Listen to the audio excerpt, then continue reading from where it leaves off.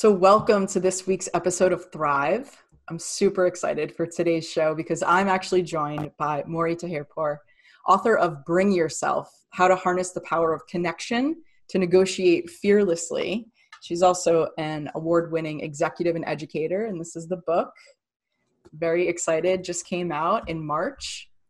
Maury and I actually met because she was the negotiations instructor for my cohort when I was in the Goldman Sachs 10,000 Small Businesses program in 2016. And she's literally been like in my ear through every negotiation since then. So Maury, thank you so much for coming on the show. It's great to see you again. I am so excited to be here. Thank you for inviting me.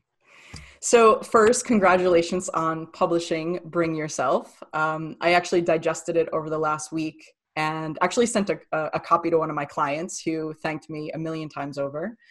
It was sort of, for me, like a deep refresher of your course. You know, obviously it went much more in depth than the amount of time that we were able to spend together with Goldman Sachs. But it was a deep refresher, and it also aligned with so much of what I've come to know and believe right now.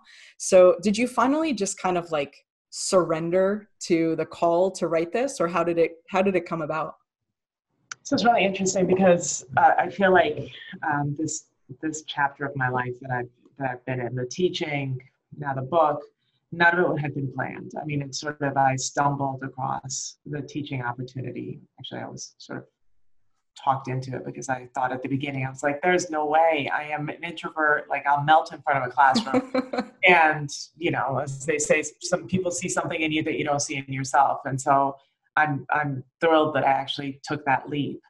And at some point I started getting, especially actually out of the Goldman Sachs program, something told me like something really special was happening in the classroom. And even though I had felt it at Wharton, it became really sort of this dominating thought in my mind every time I left the classroom. And I think it's because I've been an entrepreneur for such a long time that there was something like coming home in every classroom, like almost like wanting to take care of people, not to, you know, as mothers often do with their kids, they say, I want to make sure they don't make the same mistakes I made. And there was some of that. But it just, something transformative happened. And with like the magic of every classroom, with the beating of my soul, if you will, every time I sort of stepped into the room, I also became really aware of the fact that my students, and this happens at Wharton too, but really my students in a classroom see more of me than anybody else does. Right. Like, I am more of myself and allow myself to be real, authentic, and open and vulnerable in a classroom, which most people never see outside the classroom from me. So people who know me professionally, friends, they don't see that side of me. So it makes you start thinking, what is it and how can I capture this? And John Rogers from the Goldman Sachs program, chairman of the foundation, said, when are you going to write a book? And that's literally the beginning of this conversation. And I was like, write a book? That's why I was pre-med in college, because I took exams. I didn't write. But it was that little push that made me start thinking about it. It's been a long haul. It's been a long process. But it really started with what was happening in the classroom and thinking, I need to capture this. And then the book became the obvious choice for it. Right. And I think, you know, most people would agree that you talk a little bit in the book about, you know, active listening versus mindful listening. It sounds like maybe in some ways there was like mindful listening that was happening when you were hearing these things from other people, right? But just to talk about those foundational aspects in terms of negotiation for a minute, what is the difference between those two, and why do we need both of them?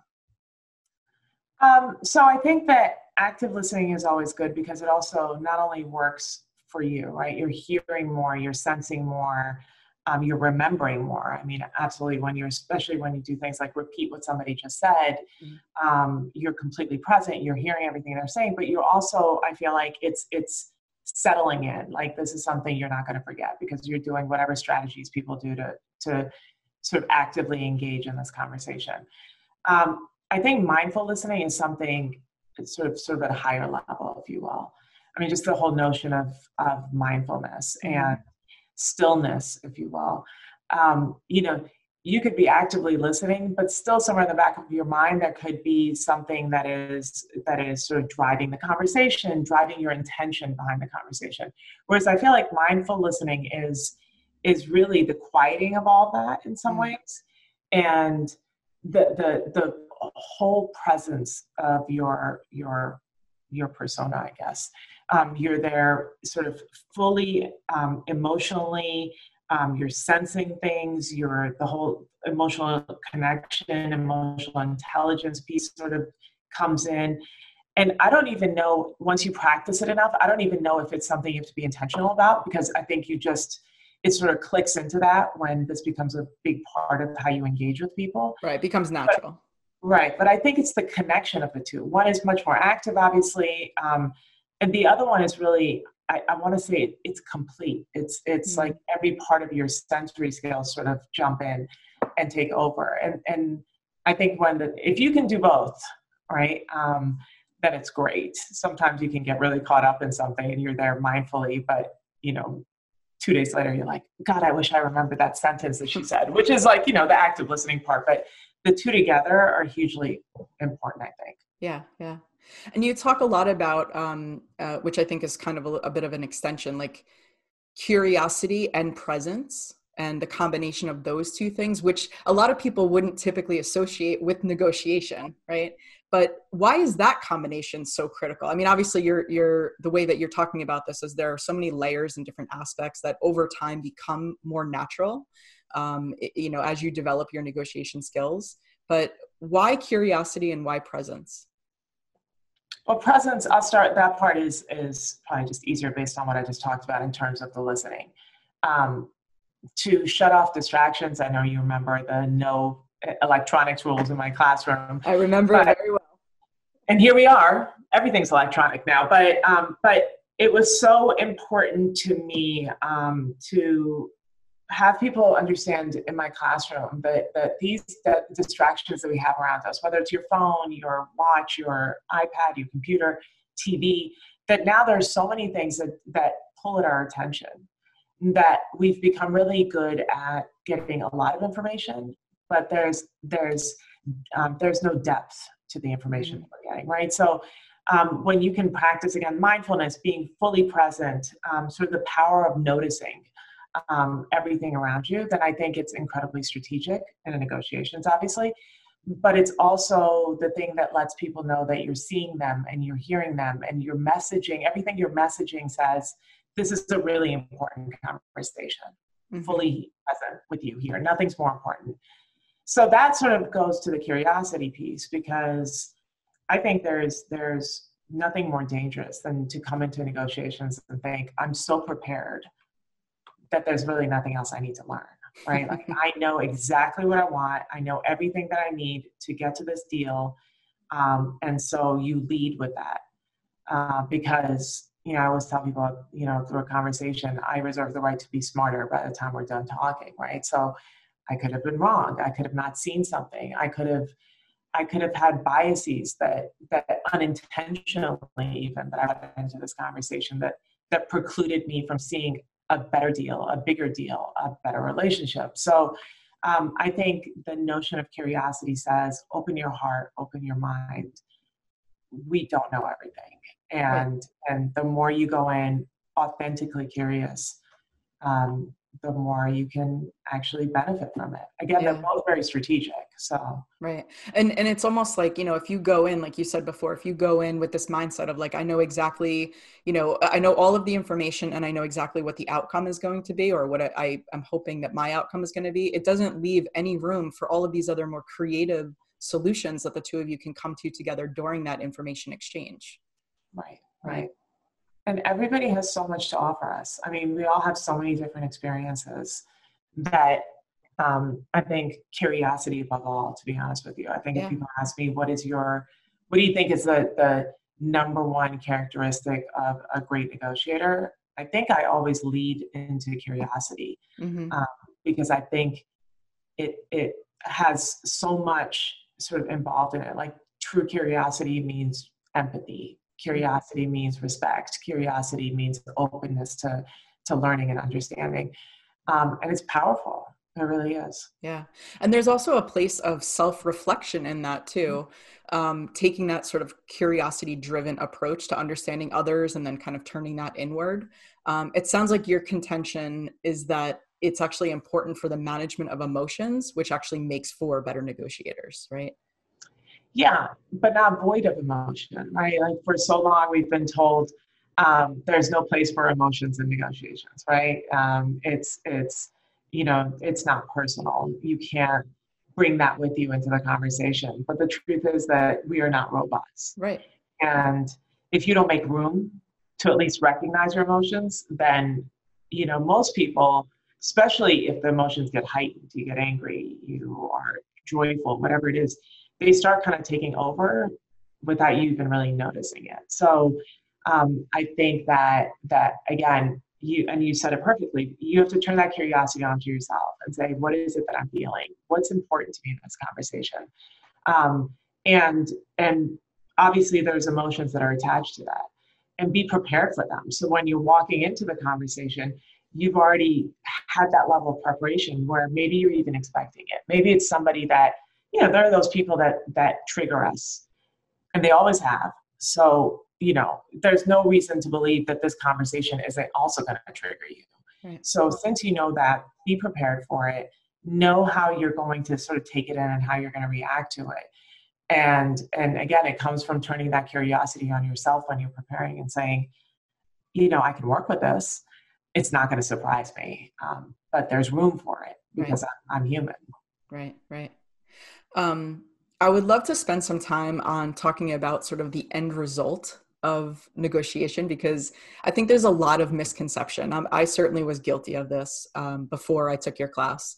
Like understanding what successful negotiation means. Sometimes I think people come to the table thinking that in a successful negotiation, it means that I'm the one who's going to like beat the other person in this game that we're going to play, right?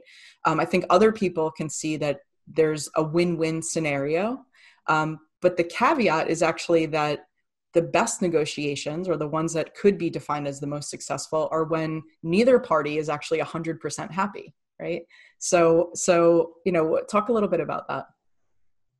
Yeah, I think there's a bigger conversation that sort of has to happen in our society about what winning really means. Yeah. The word tends to sort of really move towards what I call sort of more masculine characteristics, and sort of the aggressiveness, the being goal focused, the dominance, anything else, the dominance, right?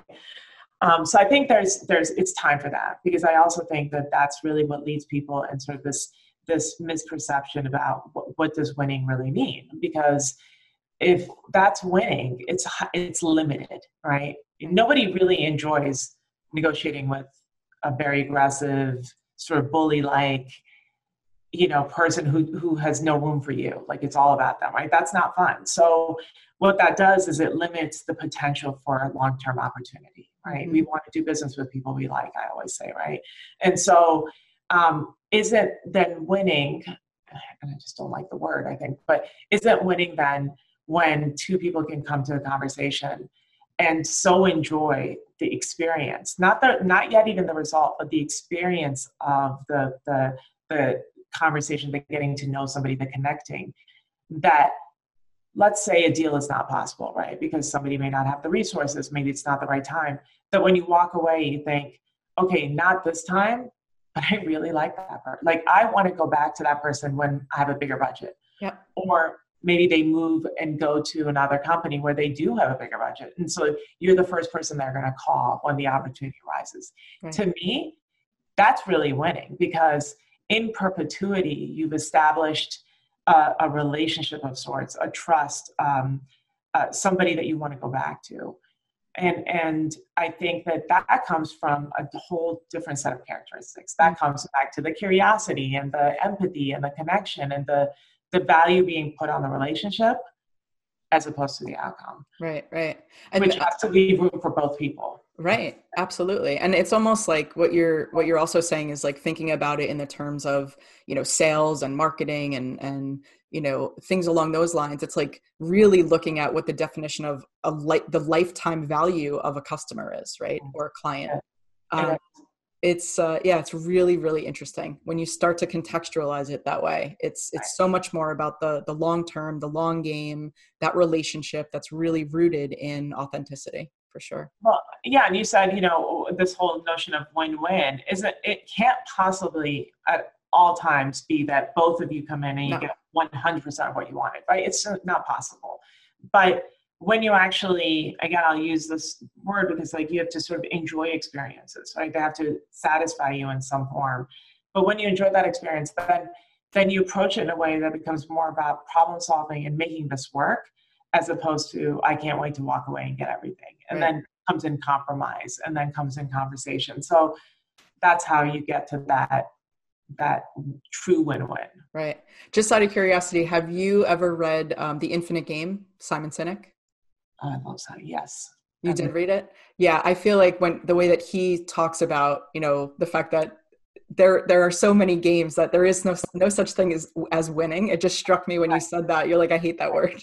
Right. Because it's so complex. People are complex, right? There's so many layers to that onion that even think about yourself at different points of your life. What made you happy 5 years ago wouldn't necessarily make you happy today. Not even a little bit. Right. But so if you leave enough room to be able to go back and say, that worked for me then, can we reevaluate this deal? That wouldn't be possible if the person's like, I don't ever want to see you again. Right. But if now there's some foundation there, then sure. Yeah, let's look at this again. Maybe it is time for us to reevaluate. And that comes with that first sort of experience with someone. Yeah. There's actually a line that you wrote sort of early in the book, maybe in the first 20 pages, that just struck me so much, and it kind of stayed with me throughout the book. And I the way that I read is I kind of underline different things. And I just want to read this because I think this is kind of an interesting way to sort of, wrap up a little bit. You say, it's not opportunistic so much as it's strategic. It's also about honoring yourself and the value you're expending. A transaction is never just about a financial gain, but rather about the reciprocity of respect for one another's value. That line to me was almost like the encapsulation of the entire book, right? Because it's not about that. It's so much more about, like you're saying, it's about the joy in the experience. I mean, there are going to be negotiations that are difficult, but we can find moments of connection and moments of at least coming away from these discussions, even the hardest conversations, with being seen, heard, understood, being valued by the person sitting across from us or the person on the other end of a phone. At the end of the day, isn't that what negotiation really is? And it doesn't have to be just from a business standpoint. I mean, we're talking about negotiation with our partners, with our kids, in all aspects of our lives. Isn't that really what it's all about? I think so. And in the sort of that particular excerpt, I think what I was also trying to say is that, and to turn it back on yourself, and give yourself permission to take care of yourself, because that has to be a part of this equation. And that's why I said it's not opportunistic on either side when done well. It is strategic, but in a way that sort of dictates, again, benevolence and kindness and respect, and leaves room for the future. This was all about, why do we limit these opportunities to just one conversation when there's so much more to gain from these connections and these conversations? The negotiation has to become something that makes you whole, I think. And people sometimes think it's very Pollyanna-ish of me, but I don't think so. It's. I think we can dictate how we want these conversations to go. I think we can dictate how we want our world to be. If not us, then who? And I think that we need it. I think there's room for it, and I think we're better for it. And I think we see that today more than ever. Yeah, absolutely. Well said. Well, Morrie, thank you so much for having this discussion with me. I wish you all the continued success on your first book. And I say first because I do think that there may be more coming. I don't know. It's like it's giving birth to a very large baby, but I love the experience. And thank you so much. I can't tell you how happy I was that you like the book and enough to even give it to a client. So I'm grateful for that. It was great seeing you again. I didn't love the book. I mean, I didn't like the book. I loved the book. And and for everyone, I will post the information in the show notes. It's obviously on Amazon, but I'll post the link so that you can get your own copy as well. And I highly recommend it. Thanks, Maury. Thank you so much. Thanks, Kelly. Take care of yourself. This episode has been brought to you by Workamajig, the #1 creative agency management software. Show notes at thrive.workamajig.com. Find out how your creative agency can become more productive and more profitable. Schedule your demo at thrive.workamajig.com.